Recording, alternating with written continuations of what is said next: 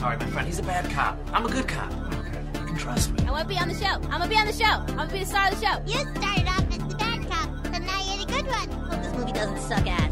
It will. Now you're the good cop. Oh my god. The moral is, you're a total bitch. How are you holding up? Because I'm a potato. It certainly does suck. Isn't there supposed to be a good cop? Hope you boys brought popcorn. Because I'm about to put on a show. WB, the GTBP with T&M. Pull up a chair and you'll LOL. If you don't, you can GTFO. Yeah, good one. If Look you're at It's a very visual thing.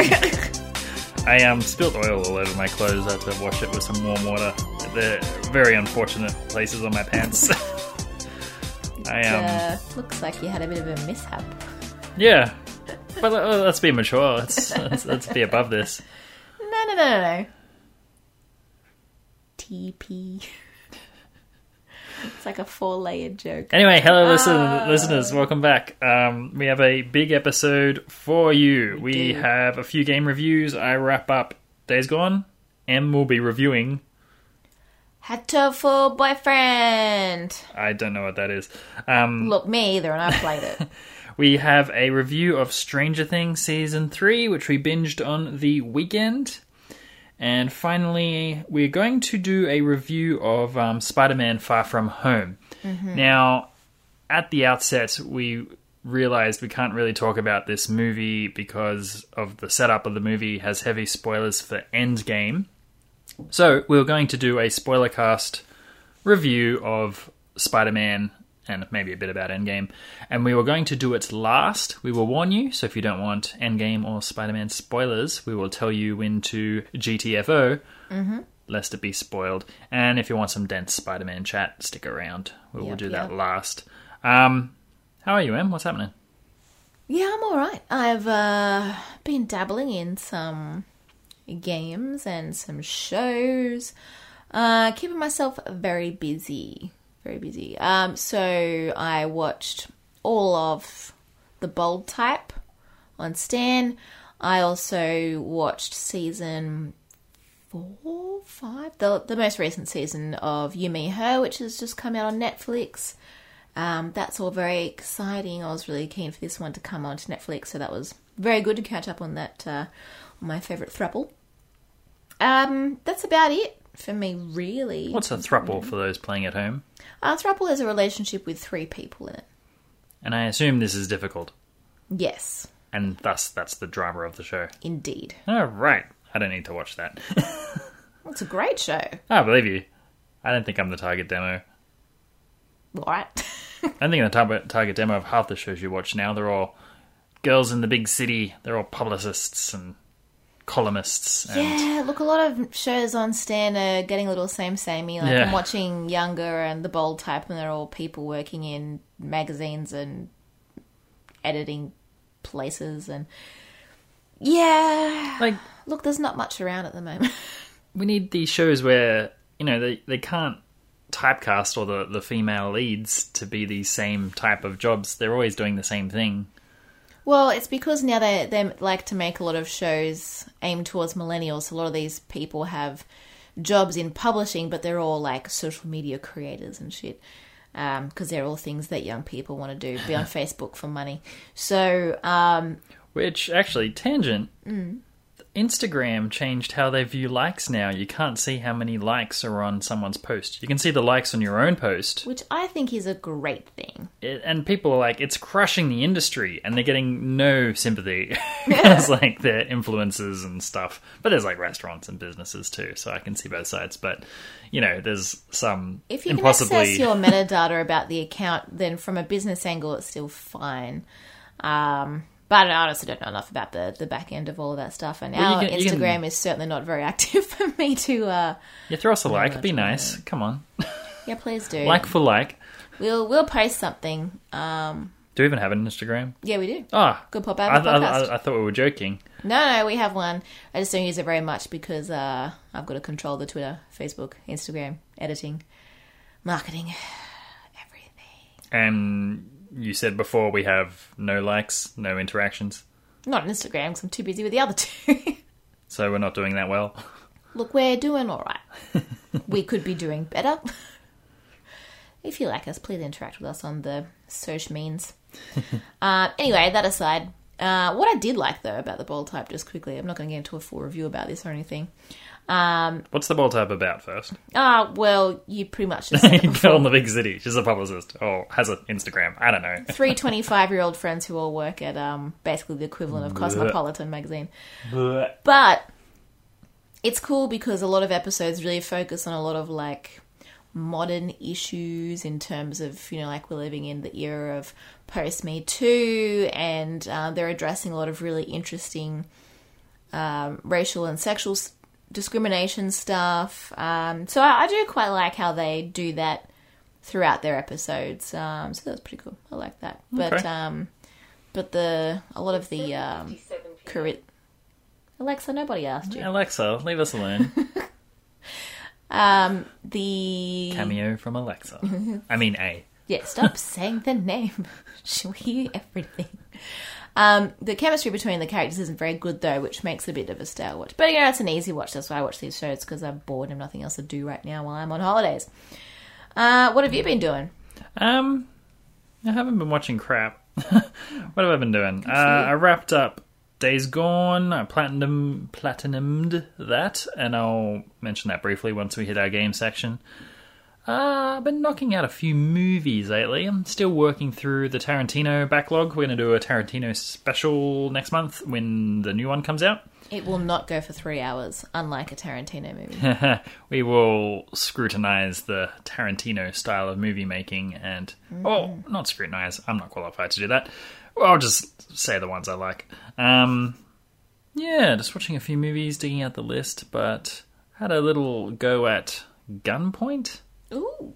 Yeah, don't have much to say about it yet, so I don't know why I brought it up. But I will review that in good time.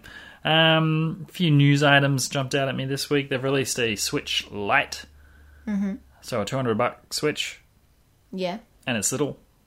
Yep. And it's basically just a glorified Game Boy or DS replacement. So the Joy-Cons don't detach, so it's a bit limiting for some of the games. Can you plug it into a TV? No.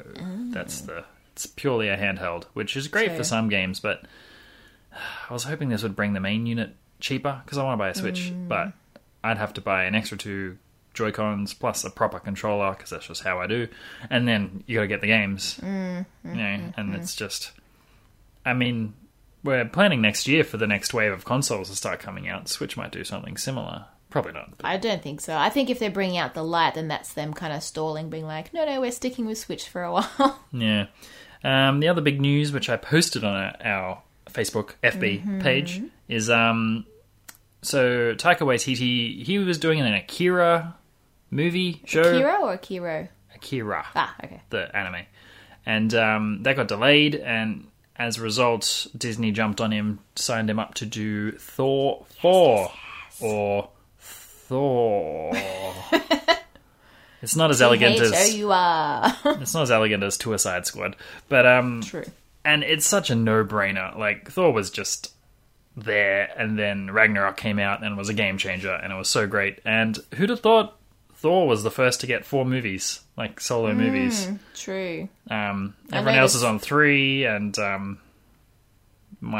probably not making more on some cases, and so, yeah. So that was I mean, love how no-brainer. Immediately everyone was just like, more Cog. That's all we want. Could you imagine if he got a spin-off movie? I don't think that will I'd happen. watch it. He's Can't so. be. This movie may just be Fat Thor playing Fortnite, and we'd pay for it. It's all good. And we don't know what the story is, because before that movie will be Guardians 3, and we don't know if he's going to be kicking around for that one, for the as Guardians of the Galaxy joke, whether he will be in with there. But we'll see. Yeah, I guess we'll find out. But yeah, that's all I've been up to. I've got nothing new to talk about, if you want to dive straight into some sections. No, I've got more news points. News? You didn't ask me what news I had. Sorry. I How just said dare what you I. up to. I efficiently I wove ain't the it in. news. I ain't up to news. All right. Now I will address the news. Do you have any news? Yes, I do. Is it news I can use? Look, probably not. But some interesting points regardless. As you've probably seen all over the internet, because Disney has run out of ideas for like fresh films. Who? Disney. They're chatting now doing a live action reboot of The Little Mermaid. They have cast Halle Bailey. I have to really check that name every time because I'm like, Halle Berry? Halle Bailey, who I believe is a singer. I'm old, so I don't know who that is. What was funny, so I made the same error, like Halle Berry. I'm like, that's weird for several reasons. And then like, oh, it's not Halle Berry. It was an error because that, what an unusual decision. Then I saw who they did pick, and like, well, it was a lot of the same things I thought was unusual if it was Halle Berry. I don't think it's unusual. I think it's just a different choice, and I think that it's. I mean, just to point out what we're talking about, it's not a pale redhead who will be playing Ariel. Yeah, but have you ever seen a darker skinned lady with like bright red or pink hair? Like, looks amazing. Yeah. So I hope that they do still keep with the red hair. I think that's gonna be a super hot look. But also, I mean, like, the most talented person gets the part. Like, get over it, guys. So if you haven't seen, if you've been under a rock, there's a lot of controversy because people are like, oh, what do you mean she's not some Scottish mermaid? It's madness. As every issue ever, this has been covered in an episode of Boston Legal 10 years ago. Sure. There was an episode, I don't know if it was called Black Annie, but it became famous as the Black Annie episode. So there's a little kid who was suing a production company because she thought she was the best, and but she wasn't picked because it was a little African-American girl. And they're like, oh, it's discrimination and stuff. And so the judge goes, I need to see them both to find out. So there's like all these people casting for Annie singing, the sun will come out tomorrow. And it was a funny episode. Interesting. I am like, I don't care. And I'm very tepid on all the live action remakes. We'll talk about Lion King another episode, but early reviews are not positive. Anyway, back to Ariel. I'm not talking about Lion King today. I'm talking about Ariel. What has been interesting about this is the wave of what's come afterwards. It's now people are going, oh, well, if this is on the cards, how about this person? How about this person? And I really love seeing people pitch ideas for actors to play characters. I think it's always really interesting. Few good choices out there. My favourite, though, has got to be our good pal Terry Crews, who is doing his own campaign to be cast as Ariel's dad, Triton. So I would really like to see that because I think he would be amazing. He'd be standing there holding his little Triton, doing his little boob thing. It's going to be amazing. So vote 1, Terry Crews for Triton for Little Mermaid. I don't think you can get a beard that big. Well, they might not have a beard.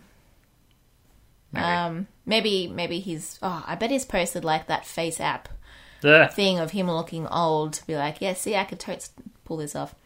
Anyways, also I've got to say about Little Mermaid for now. It's a bit of a news item. Now, I do have a bit of a fact correction for something that I was really excited about and I'm now disappointed about, but now I've got 2 things to watch. So I said ages ago that Seth Rogen and James Weaver were working on creating a show called The Boys, and it was going to be on Amazon Prime, and it was about superheroes, but how they're actually jerks because they're very self-centered and can do what they want. And so there's these kind of like bounty hunter people who put them in their place or something. I don't quite know the premise. Anyway, based on a comic, looked really cool. I'm like, if Seth Rogen's involved, it's going to be really funny. Now here's where the miscom happened. Now The Boys is on Amazon Prime, is by James Weaver, but is also by Garth Ennis, who did Preacher, Derek Robertson, who's an illustrator on Transmetropolitan comic, Eric Kripke, who did Supernatural, Neil H. Moritz, who did I Know What You Did Last Summer, I Am Legend, and your favourite Fast and Furious. Ari Mama, who did Green Hornet, Pavon Shetty, and... So, what is this? Like, well, these are these people involved. Is this the superhero show or another show? Yes, this is the superhero one on Amazon Prime. Okay. Seth Rogen is not involved in that. Right. That show on Amazon Prime with all those people I just said is called The Boys. Seth Rogen, who is still working with James Weaver and Evan Goldberg. So James Weaver is on both projects, and this is how I got confused. because they are doing that movie called Good Boys. So there's The Boys and Good Boys with the same person on both, but not Seth Rogen. So The Boys is the one with the kids with the trailer that we saw where the kids couldn't watch the trailer for their own movie. Okay. Not to be confused with the Amazon Prime show The Boys, also involving James Weber. So fact correction for that, but now you got two things to watch that look pretty good. But none of this stuff exists yet, right? No, The Boys came out on the 6th on Amazon Prime, so you can catch that show now. Okay. Are we going to catch that show? I'm confused. I would like to. It's not rating particularly well, but I don't really care about that. It should. It looks interesting. It's a bit of a different sort of take on superhero culture, so... Because that's what we need. Yes. I feel this idea has been done before. With that show, it was called, like, Unpowered, or... It had Danny Pudi was in it, and Alan Tudyk. And that was also a good show. That's more of a comedy. This is more of like an action-y. It's a black comedy, this one, so it's a bit more gross. The other one was a bit more fam-friendly. Okay. I guess. Yeah, so that's my two news points that I got. Shall we dive into TV? Okay, so after the break, we're going to review Season 3 of Stranger Things. We are returning to Hawkins after the break. Wow, wow, wow. We should have put a grab in for that. I don't know that we can. Can't we just put like 3 seconds of the Luke Million one? Oh, maybe. Well, I don't know. We'll have to ask Luke Million. Luke Million, get in touch. He seems like a good sport. Good pop underscore. Did he ask Arnold Schwarzenegger for permission to do that other song? You know, down. No, because he probably only took 10% of it, which is all you need in America. You can do 10%. Oh, the rules are weird. Mm-hmm. All right, welcome back to Hawkins, Indiana. Which I'm starting to think is like the source of like a hellmouth or something, because the shit goes down there. It does. Annually. Almost. And in this season in particular, they talk about, it's got to be here because stuff, whatever, wasn't working elsewhere. So there is genuinely something crazy in Hawkins, Indiana. It's a fictional town. I legit did not know that. That it was fictional? Yeah. Well, Indiana's real. That's a place. I know Indiana's real. Is it though? Hawkins is not. Oh, well. You know how I know that this is 80s? Because they're like, you know who's involved? The Russians! Yeah, well, right. I'm going to get into that quite deeply on how they really hit 80s tropes, especially hard this season. And how? But we are back. Everyone's come back from summer break. Mike and Eleven are hanging out now, and They're dating. Dustin's back from camp. Camp Nowhere. You can buy the shirt from Levi's, I think, maybe. Yeah, and I don't know all the characters' names. I didn't write them down. But anyway, everyone's dating. It's all romancy or teen angsty. And well, Will isn't. Will isn't. I'll get to Will. Oh, Will. So we're back with Millie Bob Brown and Finn Wolfhard, the greatest name on TV. Every credits, I yelled it out at the start of, do-do-do-do-do-do. I'd be like, Finn Wolfhard! What a name. He plays bass in a band. Did you know that? Well, with a name like that, how could he not? Exactly. What choice did he have? Mike, you're a rock star. Taco the dog agrees. Alright, our dog is snoring in the background. I may have to throw something at her. Do ignore her. Alright, we'll get it in post. So, right. She was not impressed with season 3. So this one can be split into sort of 3 disparate adventures that sort of join together. So the first one, as you mentioned, was with Dusty and Steve, and they're worried about Russians. And they played this up really well. Like, there's secret Russians, everyone's got red panic, and everyone's worried about Russian spies. Very reflective of the time. Yeah, exactly. And they run off on their adventure. It's all set in an ice cream shop with new character Robin, who is Uma Thurman's daughter. Oh, right. Yes. She was a great new addition. Like, when they brought in the 2 new characters last season, I was like, I'm not really sold on these guys. But Robin, She's Queen Sass. I love her. She's great. Yeah, she was good. I feel they learnt a lot in season 2. So season 1 was lightning in a bottle, and season 2 they made a lot of mistakes. I didn't like season 2 very much. I did like season 2, but it was slow to start. And season 3 they sort of figured it out. They gave the new characters time to marinate. They fixed the characters they screwed over in 2 and gave them some exposition, some background and stuff. A lot of this played into sort of the tween plot lines, the girls going shopping and coming of age, very 80s. Don't get me started on how much I'm obsessed with that super 80s shopping montage. Yeah. We'd been waiting for it because everything was so amped up and super 80s. We'd been talking every episode being like, there has to be a shopping montage. There has to be. And then there was. And it was everything I had dreamed of and more. So we're very set in the 80s, and there's a lot of 80s stuff going on. So the release of Back to the Future's just happened, 85.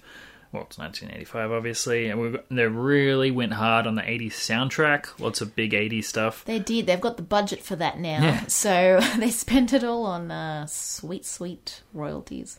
A lot of the stuff was set in a strip mall, the Star Mall. So sort of the rise of the shopping mall, which I thought was very cool. Everyone's got their summer jobs, and early on the story's very tween drama, young teen drama, new relationships and which you stuff, love.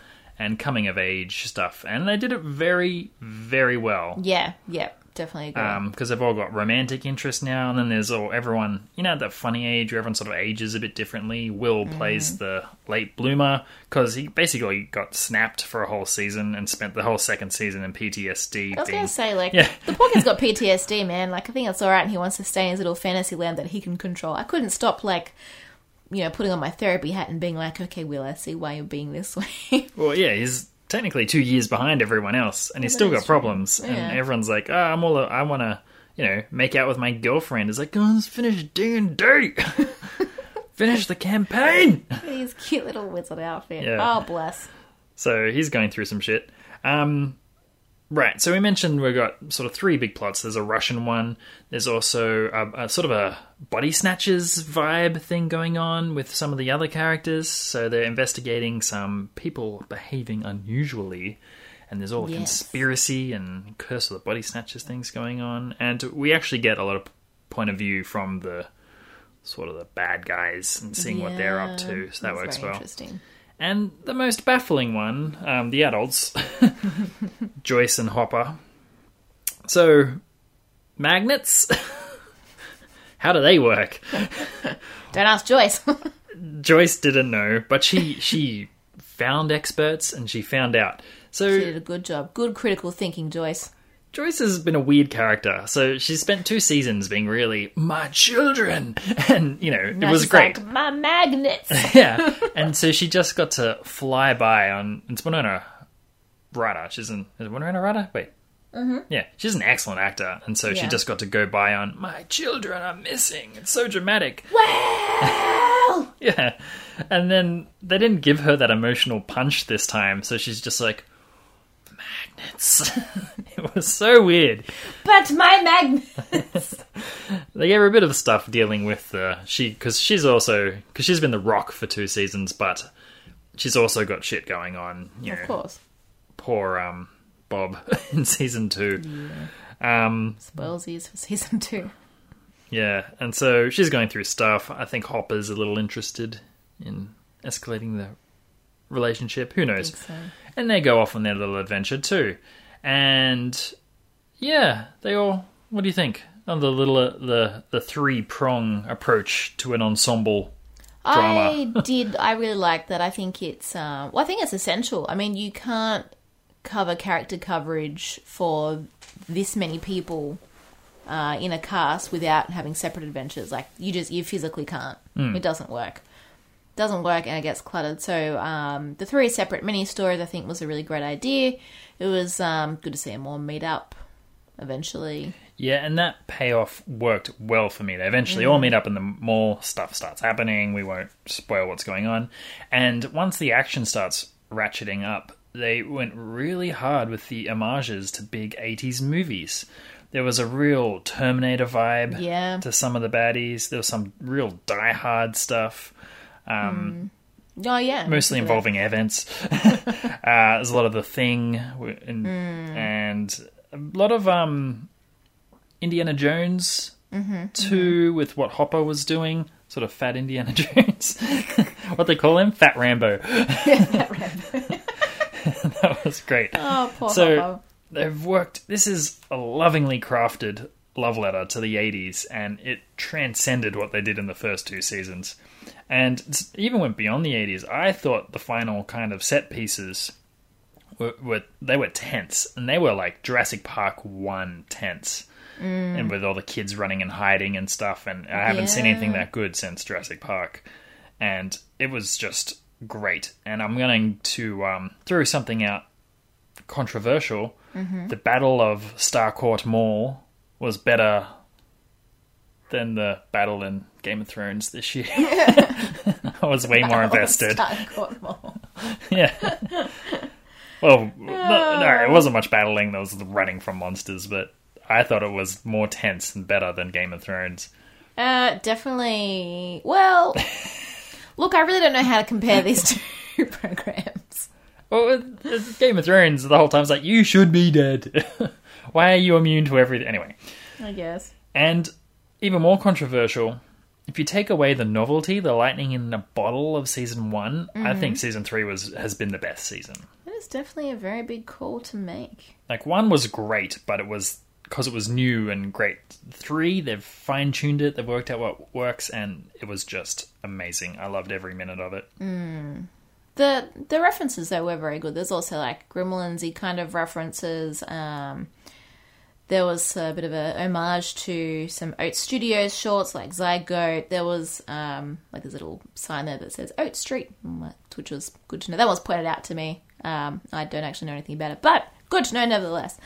Yeah, they had it all, like the Back to the Future thing. Yeah, it was very good. I'm very keen to watch it a second time, because I did find it similar to season 2 in that it was a bit slow to start. Slow's one thing, but it was slow for big things to happen, but these Netflix, 10 episode or 8 episodes, are slow. they meant to be slow and build up. It's their formula. And I guess that's true. in season 2 it was like that, but in season 2 there was nothing happening. None of the plot lines were particularly interesting, whereas in 3 everyone had stuff going on, and it was like, oh god. Or like, as the audience, you can see that between the 3 groups, they all had the pieces of the puzzle. And like, oh my god, if you get that radio to work, you can all talk and solve this. It'll be great. True. Yeah. Now, the only thing that was disappointing, not even disappointing, because, I mean, really it's kind of a good thing, but just, emotionally confused me, is I always thought, and from what I had read, that Stranger Things was going to be a trilogy. Right. 1, 2, and 3, and then it had some kind of, like, cliffhangery opening bits at the end. I'm like, hold up, what's going on here? And I had a look. And the creators have been saying for at least a year that it is going to be 4. Yeah, we missed that. Yeah, so... I went through it the same, going, this is the final installment of a trilogy, stakes are raised, everything's dramatic, a lot more stuff happens, and, Stranger Things is not shy about knocking off characters, so it was all very dramatic. I was like, and then to be continued, not really to be continued, but... Very open. Stuff happening, and I was very... I thought... I'd emotionally ended it right here. Yeah, I was very prepared, so I was like, I'm excited there's going to be another season, but I was just so ready for a perfectly well-rounded trilogy. So it's going to be interesting to see how they wrap this bad boy up for season 4. Well, if they can make 4, they can make 5. Like, where's it No, end? because they are starting to, like, this is they've moved it to, like, an internationally scale, sort of. Now they're probably going to be bringing it back in to finish it all up. So, and the kids are getting older. I mean, they'll all be 20 by the time they do a season 5 or something. They're not going to be that old. Alexa, how old is Millie Bob Brown? Millie Bobby Brown is 15 years old. She was born on the 19th of February 2004. Thank you, Alexa. So she'll be... she'll be 16 when they film 17 when it comes out. I think that's fine. Yeah, Okay, that's not okay. an issue. Yeah, but no, it's cool seeing all the theories that are starting to float around because they did leave you with just enough where you can be like, I can run with this and I can make a theory. And I have been having a good time sort of having a look at some potential ways in which it could go and what happened to this character. Did they not? So, yeah, I'm, keen. I hate that. And it's maybe because of the last decade It's of so boring. No. Because of the last decade of Game of Thrones talking about, this theory, this guess. theory. And I'm like, I don't care anymore. Just make the show and I'll see. Like, I mean, I don't know, God. it's fun to talk about. And I'm also very funny about Creates this buzz. because I thought season 1 was a masterpiece. And then we'll make another one. I'm like, you shouldn't make another one. Like, just let this be. You were so anti-season 2. I'm so into season 2. And I didn't like season 2, so I was right. Anyway, going Then into you like season 3. yeah, but going into 3, this was the tiebreaker, and it was good. So, but yeah, if you were waiting to decide to see Stranger Things, it's a big thumbs up. 3, the best of the lot for me. And if you've never heard of Stranger Things, it's a real weird show. Where the hell have you been if you haven't? I mean, Jesus. What the heck are you doing? It broke records for being like the most watched show on Netflix and the shortest, like the most binged show. Like everybody ever finished watching it within 4 days of it coming out. Yeah, 3 got like hammered. Everyone watched that. Yeah, easily it's the biggest show at the moment on And Netflix. those magnets. God damn, magnets. Damn Winona. I reckon. So yeah, So that's big thumbs Stranger up. Things. That's Stranger Things. Very good. Any other TV tidbits? We just wrapped up season 2 of Future Man. We did. Let's Now- chat about that a bit. Yeah, I know we reviewed season 1 last week, but now we're up to season 2, so we're now up to date. Season 2, not as good as number 1. What do you think? Yeah, not as good, but again, it's hard to when a show has a good first season, which honestly happens so rarely. If there's a good first season, it's very hard to follow up with a second season that's just as good because you're already invested in the world, so you can't outdo that initial lightning in a bottle thing that a good first season can do. So it's never going to be as good. They didn't really jump around a whole lot time-wise, Yeah. which was a shame. It was very like Sort of more Mad Maxy post-apocalyptic-y, dystopia, yeah. which was okay, but I'm just a bit bored of that personally, so I would have liked to see a bit more jumping around. Again, that was a slow start for me for season 2, but by the time we got maybe halfway or to the last third, it got pretty interesting and exciting. It had some awesome stuff. And whenever Yeah. they did, it involved time travel. I'm like, well, you should have been time traveling the whole Well, thing. It that should is be. very true. That was where all the gold came from in season 1, because they were going to different eras and stuff. But Yeah. they sort of wound back on that a bit. Still a lot of high concept sci-fi. I think But, yeah. based on how they ended the last episode, I think there's that for season 3 there will be a lot more time travel again. Hopefully. Is my guess. Well, there better be. But that's my assumption based on how they sort of chose to end that. And it will be getting a third season. So I would still say watch it. Yeah, it's still Go pretty watch great. season 1 and decide, Well, yeah. because that was so good. Yeah, season 1's easily the best. But season 2 was not bad. Okay, so after the break, do you want to go into video games? You don't have a choice. I'm just sort of creating some banter. Video games it is. After the break. Welcome back. As I mentioned, I finished Days Gone. I reviewed it last week. My opinion doesn't change. We played a lot Cool of story. the endgame stuff where you fight hordes and you need to be pretty well equipped and you got to fight like 400 zombies at once. And That's many. yeah, it took a while to get to this facet of the game. Early on, whenever you see a horde, you just ran from it because they'd kill you. Sure. And this was all the stuff we saw in the tech demos and the early trailers and stuff, so everyone had been hanging to kill some hordes. So I was pretty excited to get to this part of the game. You have to go all over the world and kill lots of them, but most of them are just out in the open. I remember the clip that everyone sees where the guy running through a lumber mill and zombies are chasing him and he's shooting things. There's only one like that, and there was one level, so... Oh, yeah, I remember that now. Yeah, so you've seen the best bit in the clip, and that's what it was. And I couldn't... It's not as smooth as it looked in that clip. You kind of have to really try to use the environment to slow down the hordes.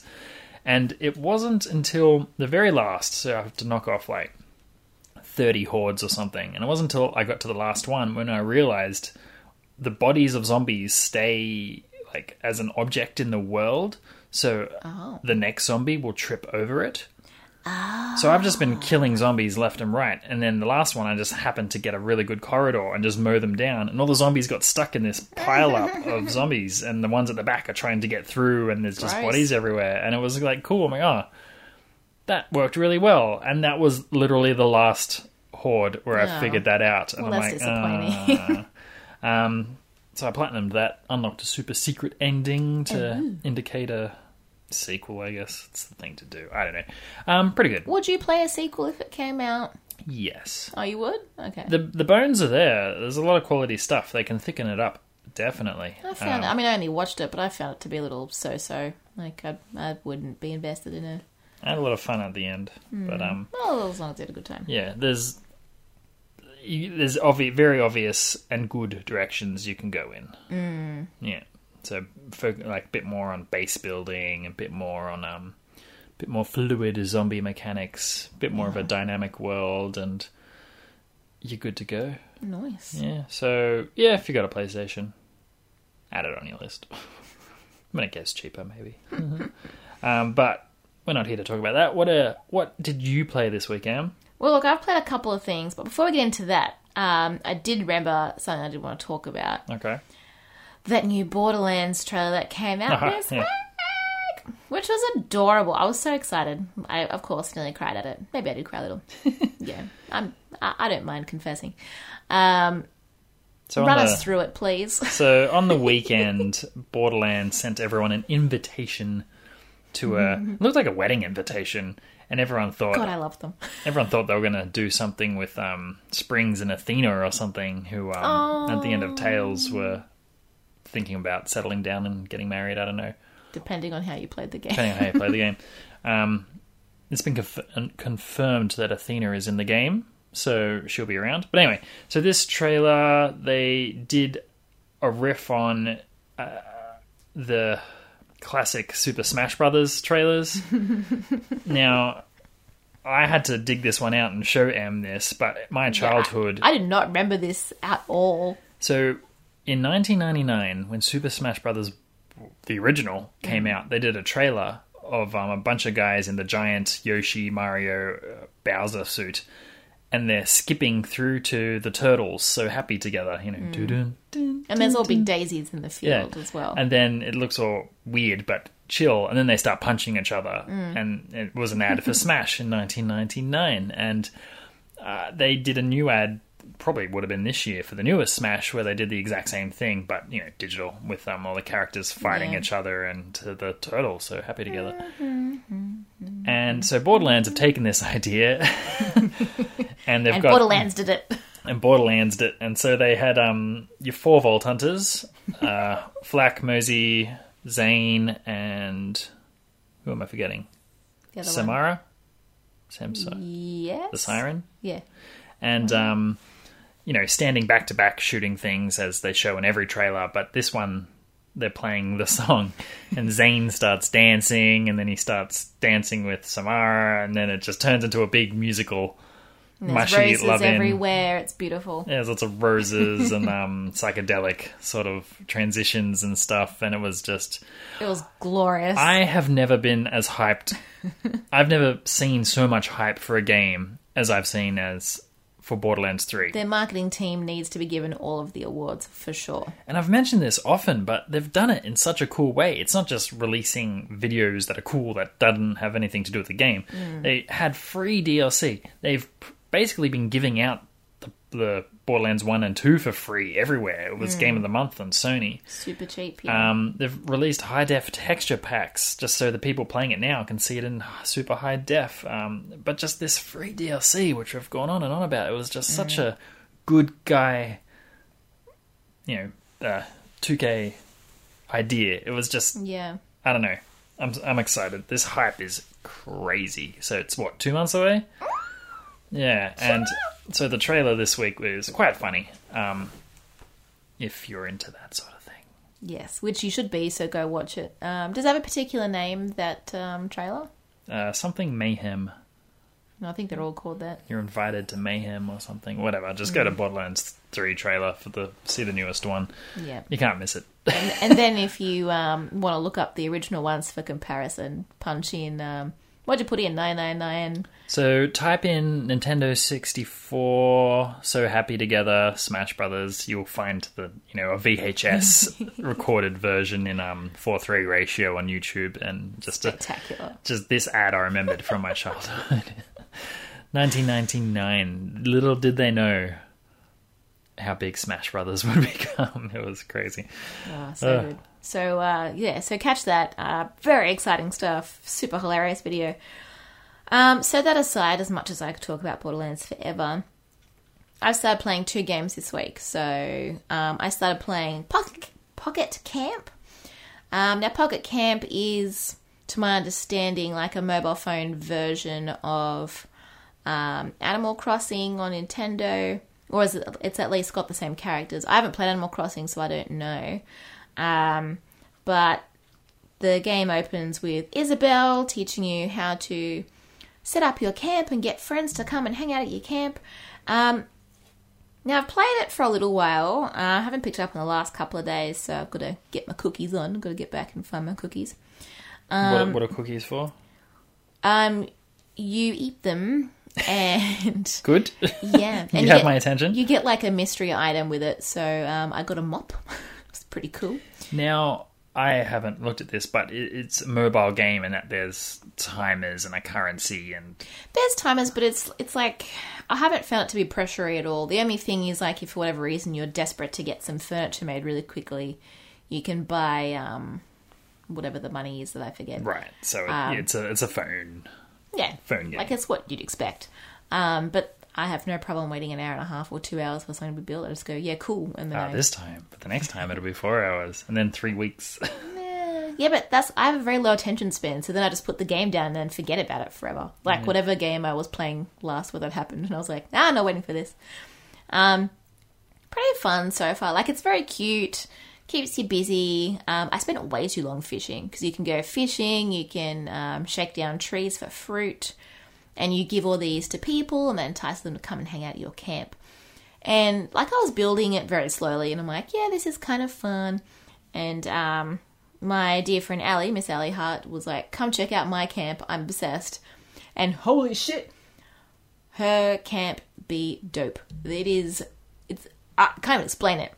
She's obviously put a lot of work into hers, and what I did like about looking at my shitty beginner camp and comparing it to hers is it really shows just how much different weird stuff is in this game if you do want to really sink the time in. So it's pretty fun. I'm still trying to figure it out though. Like I sort of went around to all the islands and spoke to everyone and tried to make friends with everyone as much as I could, but then I sort of ran out of stuff to do, so I'm still trying to work out what the next bit of the game is. But that's more of a remark on how shitty I am at games. So if you're playing Pocket Camp, let me know. What's your favourite part about it? Do you eat the cookies? I like the cookies. So I've been playing that. Now the big game, but very short game, in this particular instance that I have been playing is Hatoful Boyfriend. Now, let's start from the beginning. What does Hatoful Boyfriend... Well, I know what boyfriend means. What does... Well... I think I know a boyfriend. You can speculate more on that. What does Hatoful mean? So Hatoful is like the Japanese way of saying heartful, so it's like a bit of a pun, like Hatoful boyfriend. Because it sounds like hateful. It does. And I'm like, this could be a very sad game. It is. Okay. Look, my playthrough was a bit of a bummer. Oh dear. It's a real downer.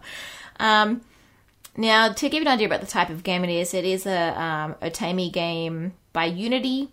Otami game, if you don't know what that is, it's a Japanese style of game that's very story and narrative driven, sort of usually directed at women, in saying that everyone I know who really loves any particular Otami game is usually a dude who's obsessed with it. So make that what you will. But it does have a very rich narrative if you do try to aim for the 100% playthrough, I'm told. Thanks, Sam.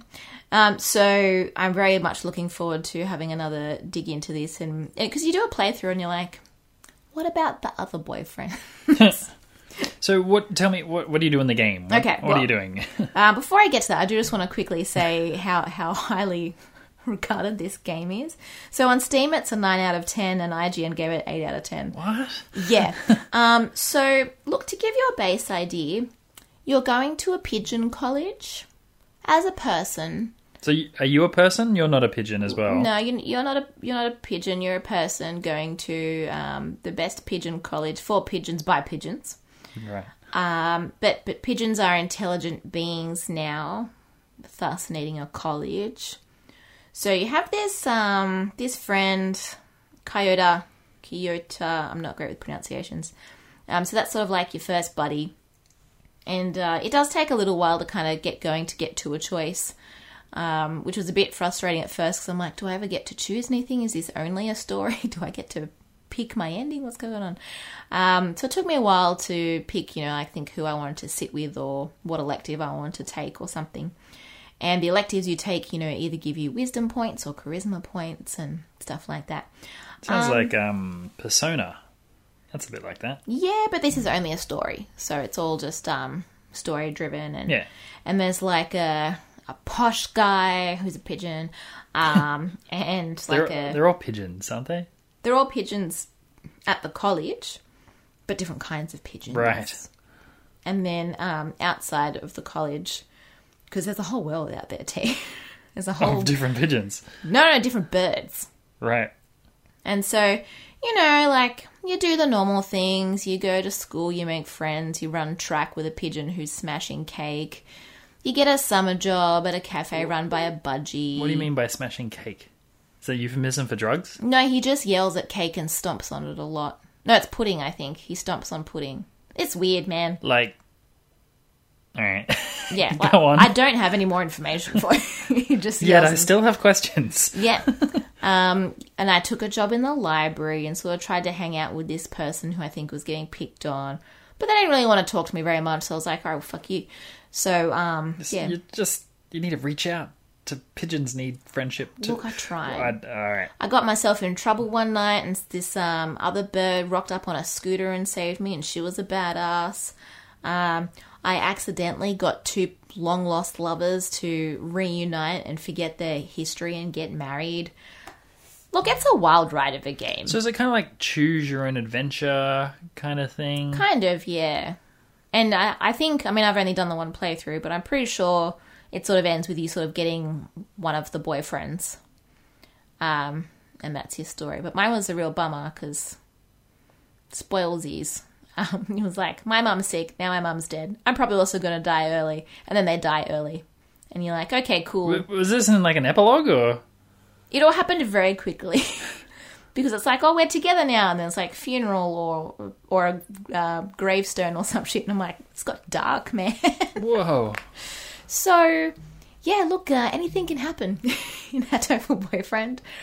I do recommend it because it's fucking weird. I never thought I'd be so moved by a weird interspecies relationship. I did see the first minute as I was walking through the room, and it was just going through chat and introducing people, and you didn't have any agency for the whole time I was there. It took a while to get started, so I was like, come on. Yeah, you never got to make any decisions, and I was like, well, and that's the downside. This is just a story, yeah. But you do get there eventually, so I'm not going to go through and pick different choices now. Not going to take the summer job this time. Okay. Did that already. Solved that plot. So I don't know what I'll do now. Maybe I won't work in the library this time, but I want to get to know that guy more. I feel like there's something about him, I really want to get inside that heart of his. Unlock it. Yep. It's good bird. Hatoful Boyfriend. Boyfriend. Is the female target audience, is it you're attracted to the melodrama or finding the right boyfriend? I guess Are you so. resonating with those beats? Is that what it is? Well, I hope it's that and I don't have a weird pigeon thing. Yeah, I hope that too. But look, the fun doesn't stop there, T. Would you like some seed? Did you know there is a sequel to Hatoful Boyfriend? With, ducks? No. No, it's the same characters. It's called Hatoful Boyfriend Holiday Star. Which is a holiday special for it's your like favourite characters. It's like the 90s and the school trip to go skiing in Aspen or something. It's like Saved by the Bell goes to Yes. Whistler or something. And that one opens with like a crime of someone's trying to steal all the Christmas trees. It looks amazing, and I'm honestly so excited to play. Sounds like the Power Rangers Christmas special. Look, nothing will ever be that amazing. But yeah, I do recommend it just for the sheer fucking weirdness of this story and how you get oddly moved by pigeons. And look, I know what's up with the teacher, because there's you have a teacher. Oh, the other thing too is I nearly didn't pass my exams, but I did. So no worries, solved that problem. I went to the library and studied more. It's how you get through that. That's like a Persona. Yeah. Yeah. So crazy game. Do play it. Give it a go. Okay. That's my review. Was it? It was a cheap one on Sony, wasn't it? It was cheap. It normally comes up very cheap on either Steam or PlayStation. And your playthrough is about an hour, 2 hours. I think mine only went for an hour or an hour and a half. But you can play it like up to 4 hours. Like it gets pretty deep in the narrative, I'm told. And I can see the capacity for it because there's like the weird library kid. There's something up with the teacher. I don't know if he's homeless or something, but there's something going on there. And there's just a few things where you're like, I must know more about this story. But then you get sucked down another path and you're like, but I want to know more about this. So, get on it. All right. Pigeon party. Let's go. What's your version of that? What game would you make? It would be with puppies, or what would you do? Dog best friends. Dog best friend. That's Nintendogs. That exists. No, that just makes me sad because I got Nintendogs when I wasn't allowed to have a dog. And it was the closest I could get to a real life pet, and it was really sad. And now you have dogs. I do. Happy story. Who has stopped snoring? Thank God. Yes, very, very good. What would you make if you had to make a Hatoful Boyfriend? So, all right. So you play it like a straight drama, but all the people are like, "No, this exists. This is just BoJack Horseman." Or You gotta Adventure get Time weird with it. Like I feel like you could make a version of Mongoose, well, that'd be weird. Yeah, sure. Meerkat Manor that exists. That is also true. Like Aristocrats, but more like a choose your own adventure Aristocrats game. Aristocats, the Disney. Yeah. Everybody wants to be a cat. Everyone wants to be a cat. You could We are pick your Siamese, cat. if you please. Meow. I don't think you can sing that one anymore. Was that racist? Yeah, I think so. The Siamese cat thing. Oh, yeah, because it was all the... bum, bum, bum, bum, bum, bum, Yeah, it bum. was- Oh, no. Disney. Look, they're not most well known for their... Subtlety. We will not be reviewing Song of the South on this. Wow. Yeah. Side note, just on this exact topic, we watched the new Aziz Ansari stand-up special yesterday. And we really liked his stand-up special a few years ago. And he spends half the show talking about what he did 3 years ago and how half that stuff he can't do now. And he spends a lot of time talking about how... Not so much that... No, this is what I liked about it. It wasn't that he can't do it, it's that he won't do. Yeah. Yeah. Like, he talked about how he ended the show last time with R. Kelly remix to Ignition. And it was like, oh, man. And now everyone's like, obviously R. Kelly's just been arrested for awful, awful things. And he's all like, man, 3 years ago I was just ending my show. Like, yeah, man, R. Kelly. Like, that's me. That's on... You scroll up on your menu and there's me going, yeah, R. Kelly. It was really funny. I was very intrigued by this special because I haven't really heard much from him since that whole kind of scandal where he was sex pesting that girl that he was on a date with. So it was kind of really cool and really raw to see him address it immediately and to just make a whole special about the culture that we're living in now. And it was interesting because it was both funny but also so real and honest. And I loved it. It was a really, really good special and hilarious. Like, man, did I laugh a lot. Yeah, you did. You were crying. Oh, I was. It was really, really, really good. Because his last special, he spends a lot of time on social media and dating etiquette, which was, a real shame given the scandal. And then so this time is all about the evolution of what's right and what's not right and stuff, and he reflects a lot on being, a Indian American like entertainer and stuff. And those threads are coming up a lot now because I'm a big Kumail Nanjiani fan, and I've been listening to some interviews with him, and he talks about the same thing, how, all the extra stuff you have to overcome and stuff, everyone's all about diversity and representation of, like, African Americans, and like, oh, what about Indian Americans? What about us? Like, and anyway, it was a really good special if you like his style of comedy. Yeah, but even if, but even then, it's a very fresh take for him. Like, it was very honest and it was very humbling, and it was good to see him like genuinely really grow as a person from all the shit that's happened recently, and to really reflect on how you do need to change with the times and all that kind of stuff. So yeah, it was great. It had it all. It had the hilarious comedy. It also had the really heartfelt stuff like Hannah Gadsby's Nanette had. Like, great stuff. Didn't go as hard as Nanette went. Well, no, but that's a different thing. But I'm saying in terms of, like, it's this new kind of comedy where you can be funny, but you're also addressing some, like, real shit going on, Yeah, you laugh on the day and you think about it the next day. Yeah. You can tell jokes or you can, yeah. And I've been reflecting a lot because I listen to Dax Shepard's podcast, and he always talks about what's next for comedy. And I don't know what's next for comedy in terms of film, but I think what's next for comedy in terms of stand-up is this. That, like, Aziz's special and Hannah Gadsby's special, and it's moving into this really, like, funny but woke culture stuff. And it's great. Like, he did spend most of the set picking on woke people, though. Only white woke people, which is admittedly hilarious. So, oh, man, that was funny. Good stuff. Just watch the special, man. So good. So good. So what have we got coming up in the next week anyway? Bring this baby home. We're still got movies. Well, yeah, but aren't we like... Oh, wait, do we have another movie besides Spider-Man? Well, we've got a few short ones. Yeah. All right. Oh, I don't have any more TV. Video games, I should say. You done with video games? Yeah, I'm done with video games, so let's hop across to movies. Sorry. After the break, movies. So I knocked out a few movies before we get to our big movie. I watched Vice this week, starring Christian Bale as Dick Cheney. That was a eye-opening movie. That was a tough watch. I fell asleep. You didn't like it? It's too political. I was like, oh yeah, politics.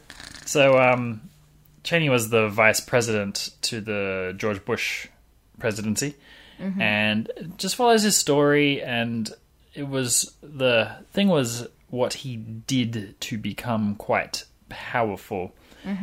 George Bush is in the movie. One actor, Rockwell, was playing him, and George Bush was not quite smart, which is well known, and Dick Cheney as the VP, which is generally considered an honorary position, did a bunch of stuff to sort of take control and basically do a lot of unethical things, the war in Iraq and awful stuff. A thrilling watch. If you liked The Big Short and that style of movie, you would like this movie, and it was really fascinating. And, American politics, everyone's sort of popcorn and watching American politics all the time. True. And there's another movie talking about someone who really dicked around with the system a while ago. Christian Bale got a Golden Globe for his portrayal of Dick Cheney, and well earned. Like, You think so? Yeah, got that intensity while also being, a fat old white guy. It was good stuff. So quite liked Vice. Well worth it. If you're sensitive politically, it probably pushes more left than right. So factor that in if that's going to bother you in some way. But as they mentioned at the end, they're just stating facts that happened. It gets a bit meta towards the end. And what was the other movie we watched? Whiplash. I've been meaning to watch this for years. This was a 2014 movie, and I've had it on my list since 2014. Wow. Whiplash, about a young man played by Miles Teller, goes to an advanced sort of music school, and he wants to get on the big jazz band team, who's the teacher, I guess, music teacher. What do you call it? Yeah, I mean, I guess, I don't know. Played by J.K. Simmons, is a psychopath. Yeah. And this guy is a drummer and wants to make it big. The student's a drummer. The student's a drummer. And wants to make it big, and despite the teacher being bananas. Downright emotionally abusive, I Yeah. would say. Well, yeah. And sometimes physically. Yeah. He throw stuff? He throws stuff, he's slapping people, he's like dropping F-bombs and like Screaming the in people's slur faces. F-bomb and being really horrible. And he won an Oscar for this role. Rightly so. Like, Rightly so. It would be exhausting being that angry. Like, the last role I saw him in was the frickin' dad in I Love You, Man, where he's all about being, super tolerant of Andy Samberg, who's his gay son, and stuff. And it was... So think of the antithesis of that, and that's who he plays in this movie. So, and the one thing thinking about the whole movie, so the kid's a young kid, he's drumming, really good at it, but this guy's pushing him really hard, and he's crazy, and he just wants his approval. He just wants his approval. And I'm like, well, to get J.K. Simmons' approval, you have to bring him photos of Spider-Man!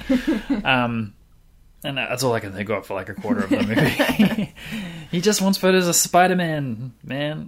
Let's just get them. But the final end of the movie, which ends like a concert, that was as exciting as a Rocky movie ending to me. I was enthralled. That was crazy. Yeah. How tense. So tense. And Very good tension all throughout that movie, actually. yeah. So, big picture though, like, the whole movie is this guy's trying to get this guy's approval, and maybe he does, but that's not the message. Like, this guy was really abusive and horrible.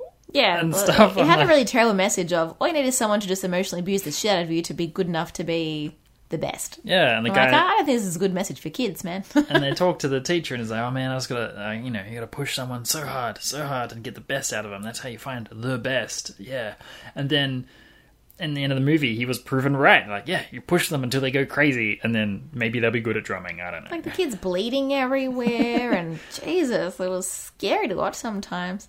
I'm very intrigued as to, like, does that actor actually drum? Like, how do you act drumming? Like, that seems hard unless you can actually do it. It's a good question. No, Yeah. It was. I don't know if they doubled him or something. Like, he was camera in his face the whole time. That's what I mean. Maybe he had a drum stunt double. We should look into that. Yeah. So this was Miles Teller, who infamous for the Fantastic Four reboot. That was the worst thing of all time. He was also in War Dogs, and he was in Detergent Oh, right. or Divergent, Ascendant, or whatever those. That movie series that will never finish. One of those. But he's been around. But he's not that he's up and coming. He's already here, but he's playing like a lot of teen movies. Yeah. Kind of thing. I think he's going to be the next big thing. He was also in War Dogs, which I haven't seen, but I want to see. Him and Jonah Hill. Oh, I saw that movie. Oh, you've seen it? Yeah, I've seen that. Any good?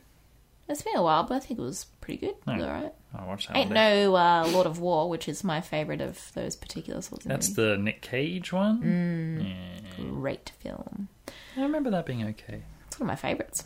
But Whiplash, highly recommend. Yeah. I enjoyed this movie. Look, it's not a light watch by But any means. It's not heavy, though. It's not uncomfortable. I found it to be a little uncomfortable. Really? Okay.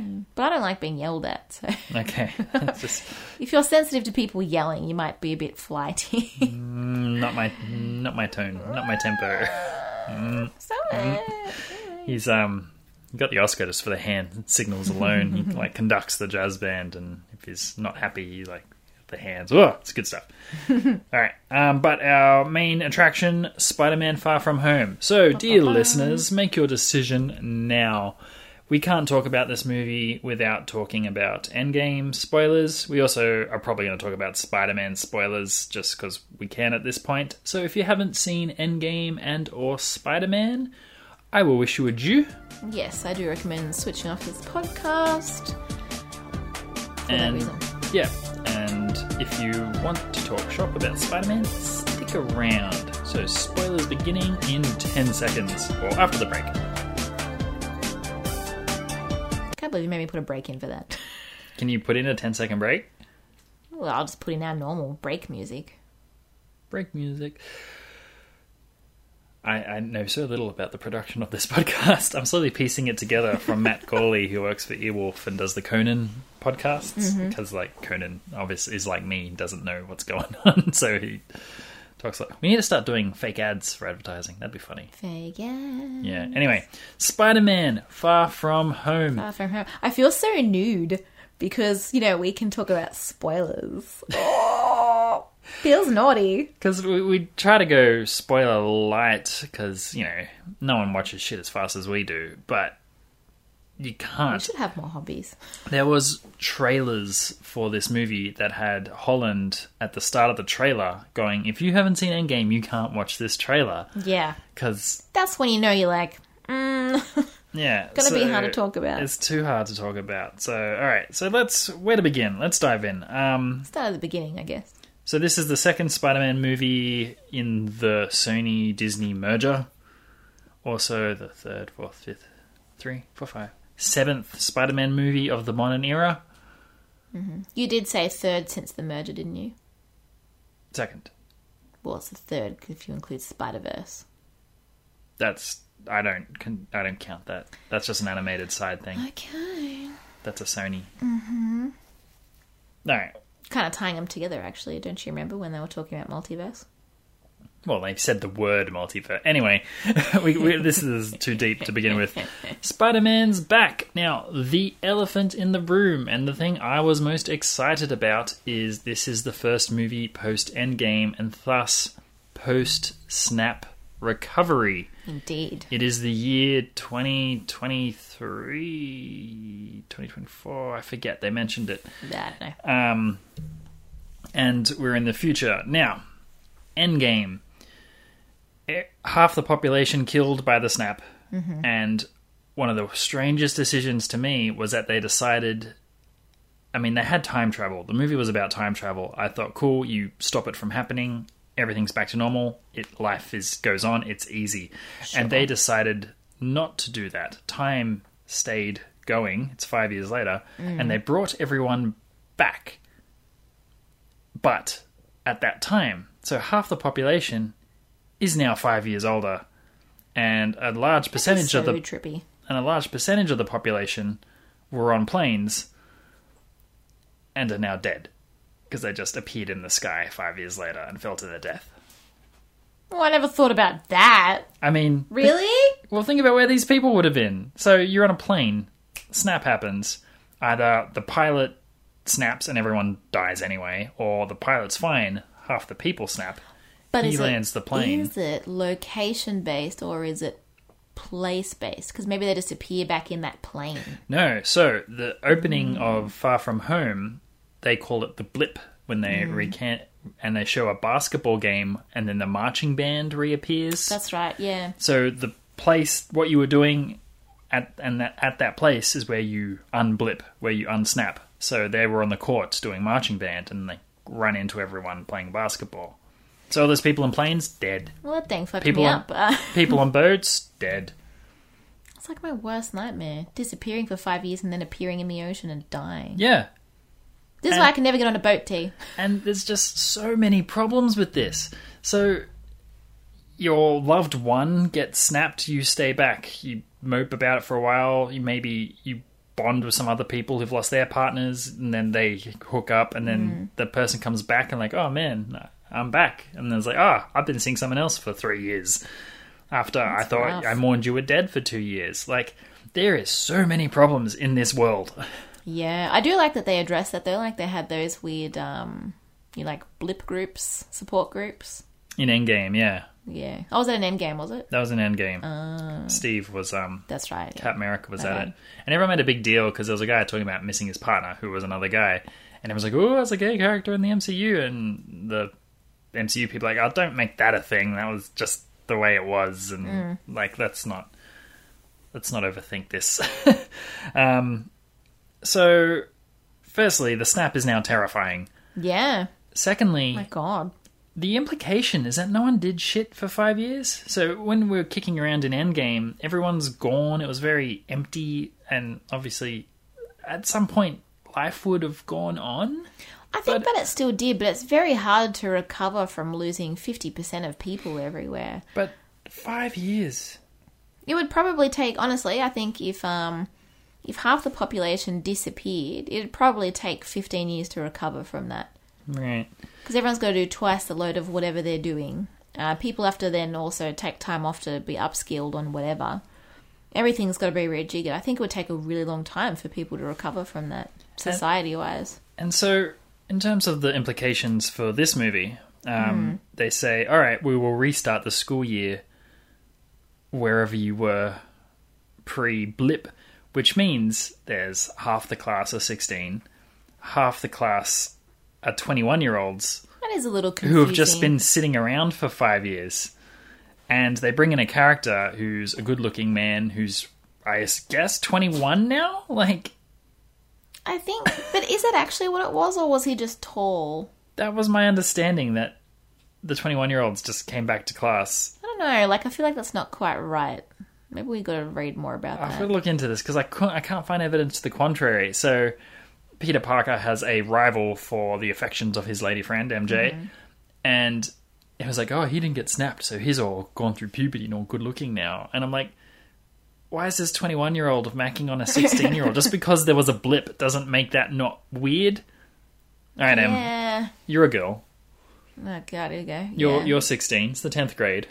And all of a sudden, half the boys in your class are now 21 and have life skills because they've lived in a dystopia for a little while. Mm-hmm. Are you dating Peter Parker or the 21-year-old? As a 16-year-old, fuck yeah, I'd be going after that 21-year-old. But that doesn't make it okay because I would be 16. So, I would think it would be great.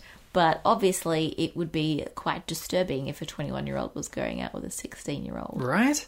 But that's the problem on the 21-year-old's part. The 16-year-old's a victim in that particular situation. Well, yes. So, But it's...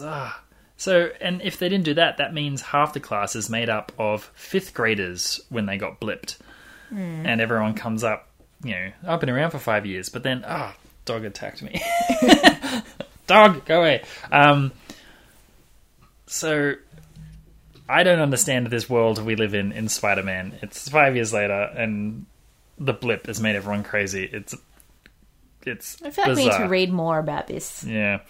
They did play some of this to great comedy, though. So Martin Starr is back reprising his role as the teacher. Mm-hmm. And he was talking, and he's like, my wife pretended to be snapped. Yeah. And was just like, and just left me. Oh, it's so sad. That was so sad, but the funniest thing I've ever heard. Like, she pretended to be snapped. Like, I'm a ghost. Like, run out of the room. I'm not here. So funny. Right, Spider-Man. Yes. So this is the setting. The movie's opened with a memorial to absent Avengers, and the big one, which is relevant for this movie, is at the end of Endgame. If you haven't seen Endgame, we warned you. Tony Stark perishes. He does. Very sad. Is Peter Parker's mentor and father figure, because, Peter Parker never has father figures stick around for long. And this is now the third one he's lost. Yeah. So this is the drive, the emotional drive for Peter in this movie, which we will unpack shortly. Our villain, Mysterio. Now, in the comics, Mysterio was an actor, a failed actor, who happened to be a special effects whiz, so he worked special effects, but wanted to go acting, but could not. And so, what did he do? He was mad at Spider-Man, framed Spider-Man for a museum robbery, and Mysterio's, I think he's one of the Sinister Six. Whoa, say that 3 times fast. Sinister Six, Sinister Six, fuck. Yay, whoa, I thought you were about to make me look silly. Almost. And, is a villain to Spider-Man. A little bit different in this movie. They did something very interesting where they had a collective of jaded ex-Stark Industries staff. And this was the guy who built the hologram, the virtual reality hologram machine we see at the start of Age of Ultron. Which was funny, because I always thought that part of Ultron was a bit weird. how they had this hologram thing. I don't know if you remember that. Not really. No. So they had that movie starts of Tony Stark in a hologram suite, and he's talking to his dead parents, and it was weird, but it didn't really sit with anything. But anyway, all these jaded staff get together, use the technology they've got, the drones, and they invent Mysterio and sort of fake attacks and through holograms. Yeah, through holograms, and that's sort of the villain in this one. Right, so the emotional drive of this one, Spider-Man's dealing with the death of Tony Stark, and the implications of what's his responsibility in this. And he's kind of been viewed as the successor to Tony. You know, he's a tech guy, that's about it. But he is a kid, so I don't know what the deal is. Is he going to go and lead the Avengers? I mean, he's in school. Well, this is what we need to be asking ourselves, really. Because this is what he wrestles with the whole movie, because he's like, Tony Stark's protege, but like, bitch, I'm 15, I don't know what I'm doing. Yeah, I'm all about chasing that tail. Yeah, I mean, who wouldn't be at 15? Yeah, so Nick Fury's trying to track him down, and he's like, I don't want to. Nah. And he's just ignoring it, which was quite funny. Like, la la la la, school holidays. Yeah. And he's more interested in MJ. Now, I completely missed that this was MJ in Homecoming, because I was focused on Liz, the girl he was going after in Homecoming. And then, I don't know, did they mention her name was MJ? Yeah. I never picked it up. Yeah, well, you're observant. Yeah. The other thing that was interesting is that he's got a bit of imposter syndrome. Like, Peter Parker is a smart kid, and he's got such a great interest in things. And I think that also ties into that whole, you know, I'm only young, and, you know, I know Tony wanted me to do all this stuff, but I think that's also him doubting his skills. And he's always saying, you know, can't you send someone else to do these things? I don't think I could do it. So it's interesting. So this is his sort of drive. He gets given Edith, which is Tony Stark's glasses, basically, and controls his sci-fi tech drone technology, which I thought this was weird and a lot of... I just want to quickly unpack what Edith stands for, because it was my favourite. What did Edith stand for? Even in death, I'm the hero. Classic Tony. Tony, you're a dick. Now, I had a few problems with this, because didn't we go through this in Ultron, where making sort of a defense AI goes poorly? Well, I suppose, but this is a bit of a different kind of one, I guess, because it wasn't really its own entity. It was more of a guided system through everything. And they sort of gives it it was passed on to him, and it's like, I feel like there should have been more instructions. Like, this was very lightly given to him. I don't know. Tony's way. It's take this, figure it out. You'll know what to do with it. I don't know. And then we get Gyllenhaal, who plays Mysterio, tricks him into getting Edith to get more power, and adventures continue. One thing they did do well with Mysterio was sort of the surreal sort of illusions he was putting Spider-Man in, and they went, you know, really crazy psychedelic, looked like Spider-Verse level. Yeah, like visually, because we would joke just before we'd sat down and watched the movie, like, oh, there's no way that this can outdo Spider-Verse visually, but it gave it a really good crack. Like, all the trippy stuff with the holograms that he was throwing up everywhere was really amazing. I would nominate it for an award based on that, just saying. Like, it was really great, visually stunning. So had some really good scenes with that. Very impressive. And it was very cool. Like, they can just CGI a big monster attacking a city, but they had to CGI that while having it at times appear that it was being built by drones. It was quite complex, CGI-wise, because the villain's power was basically CGI. Yeah, it was madness. Yeah, it looked good. And they had this, my favourite scene was he has to, because he's lost his confidence, Peter Parker has kind of lost his spidey sense, and then he sort of gets it back at the right time, and he's got to run through all these drones with just his spider sense, and he's got to jump around everything, and it was the best scene. He uses it to get through the holograms. Yeah, and it was Peter Tingles, aren't Peter they? Tingles.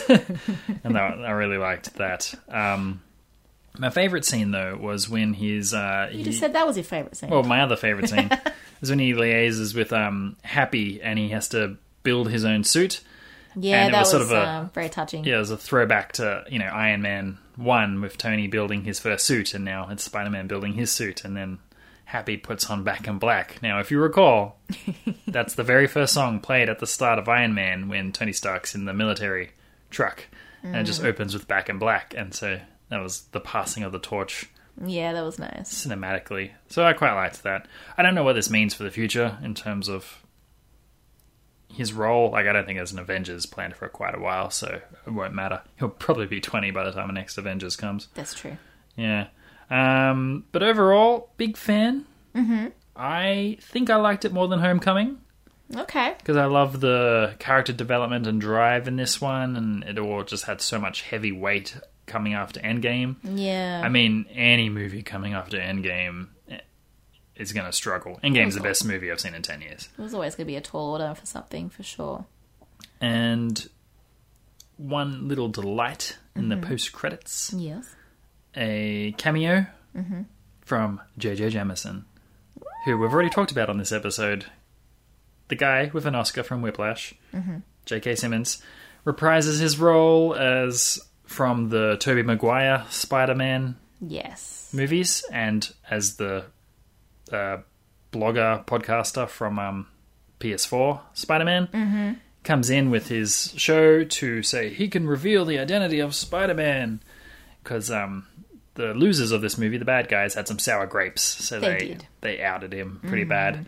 So this is a big deal going forward. I only watch movie Spider-Mans. I know the Peter Parker identity thing is what triggered Civil War in the comics. Ah, Well, interesting. was a big part of Civil War. Right. And obviously Civil War went in a completely different direction Well, yeah.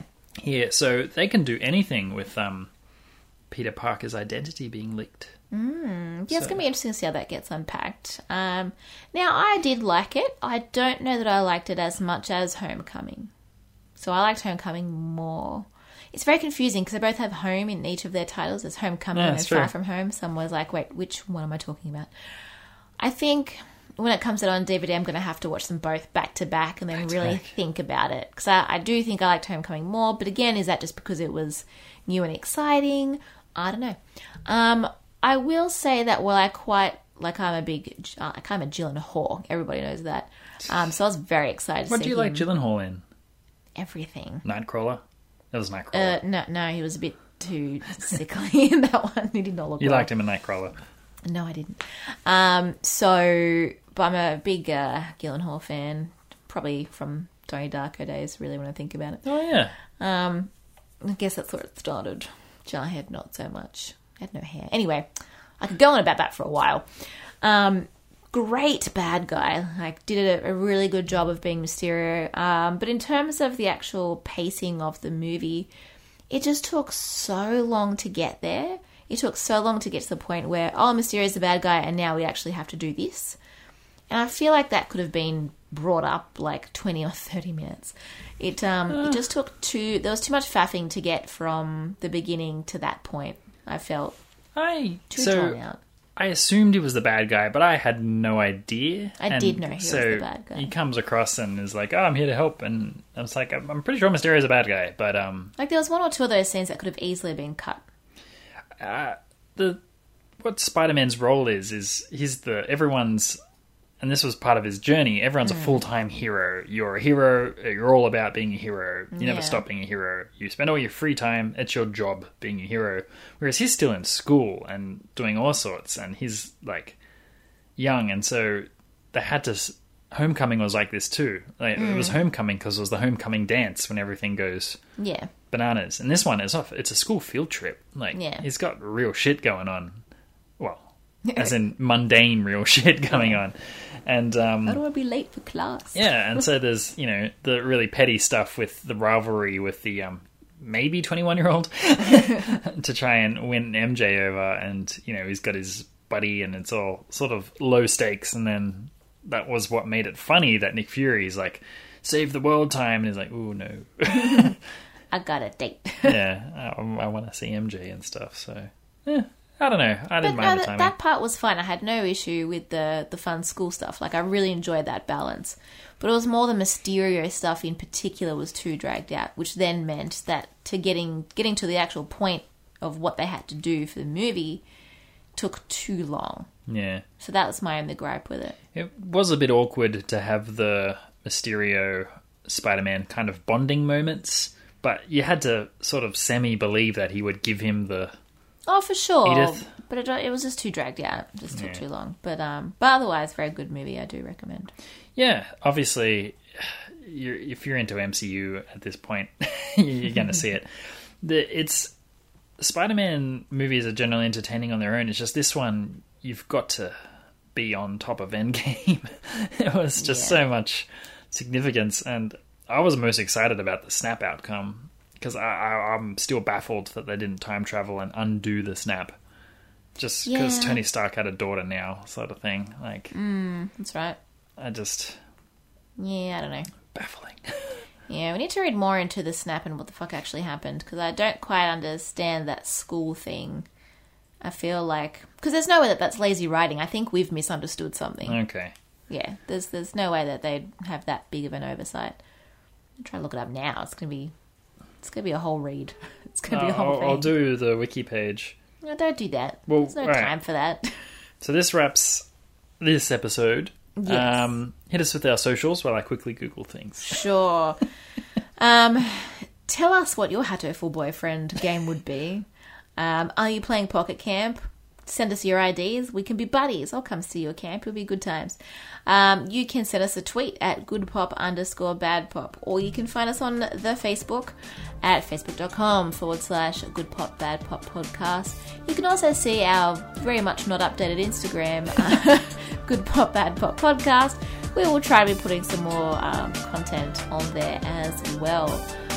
Until next time, thank you so much for sticking with us. And if you've stayed through for Spidey, congrats on your little spoilery cast. We'll catch you next week. No, I'm not reading all this. I know. All right. Thank you. Good to see you. bye. Hope you're all well. Goodbye.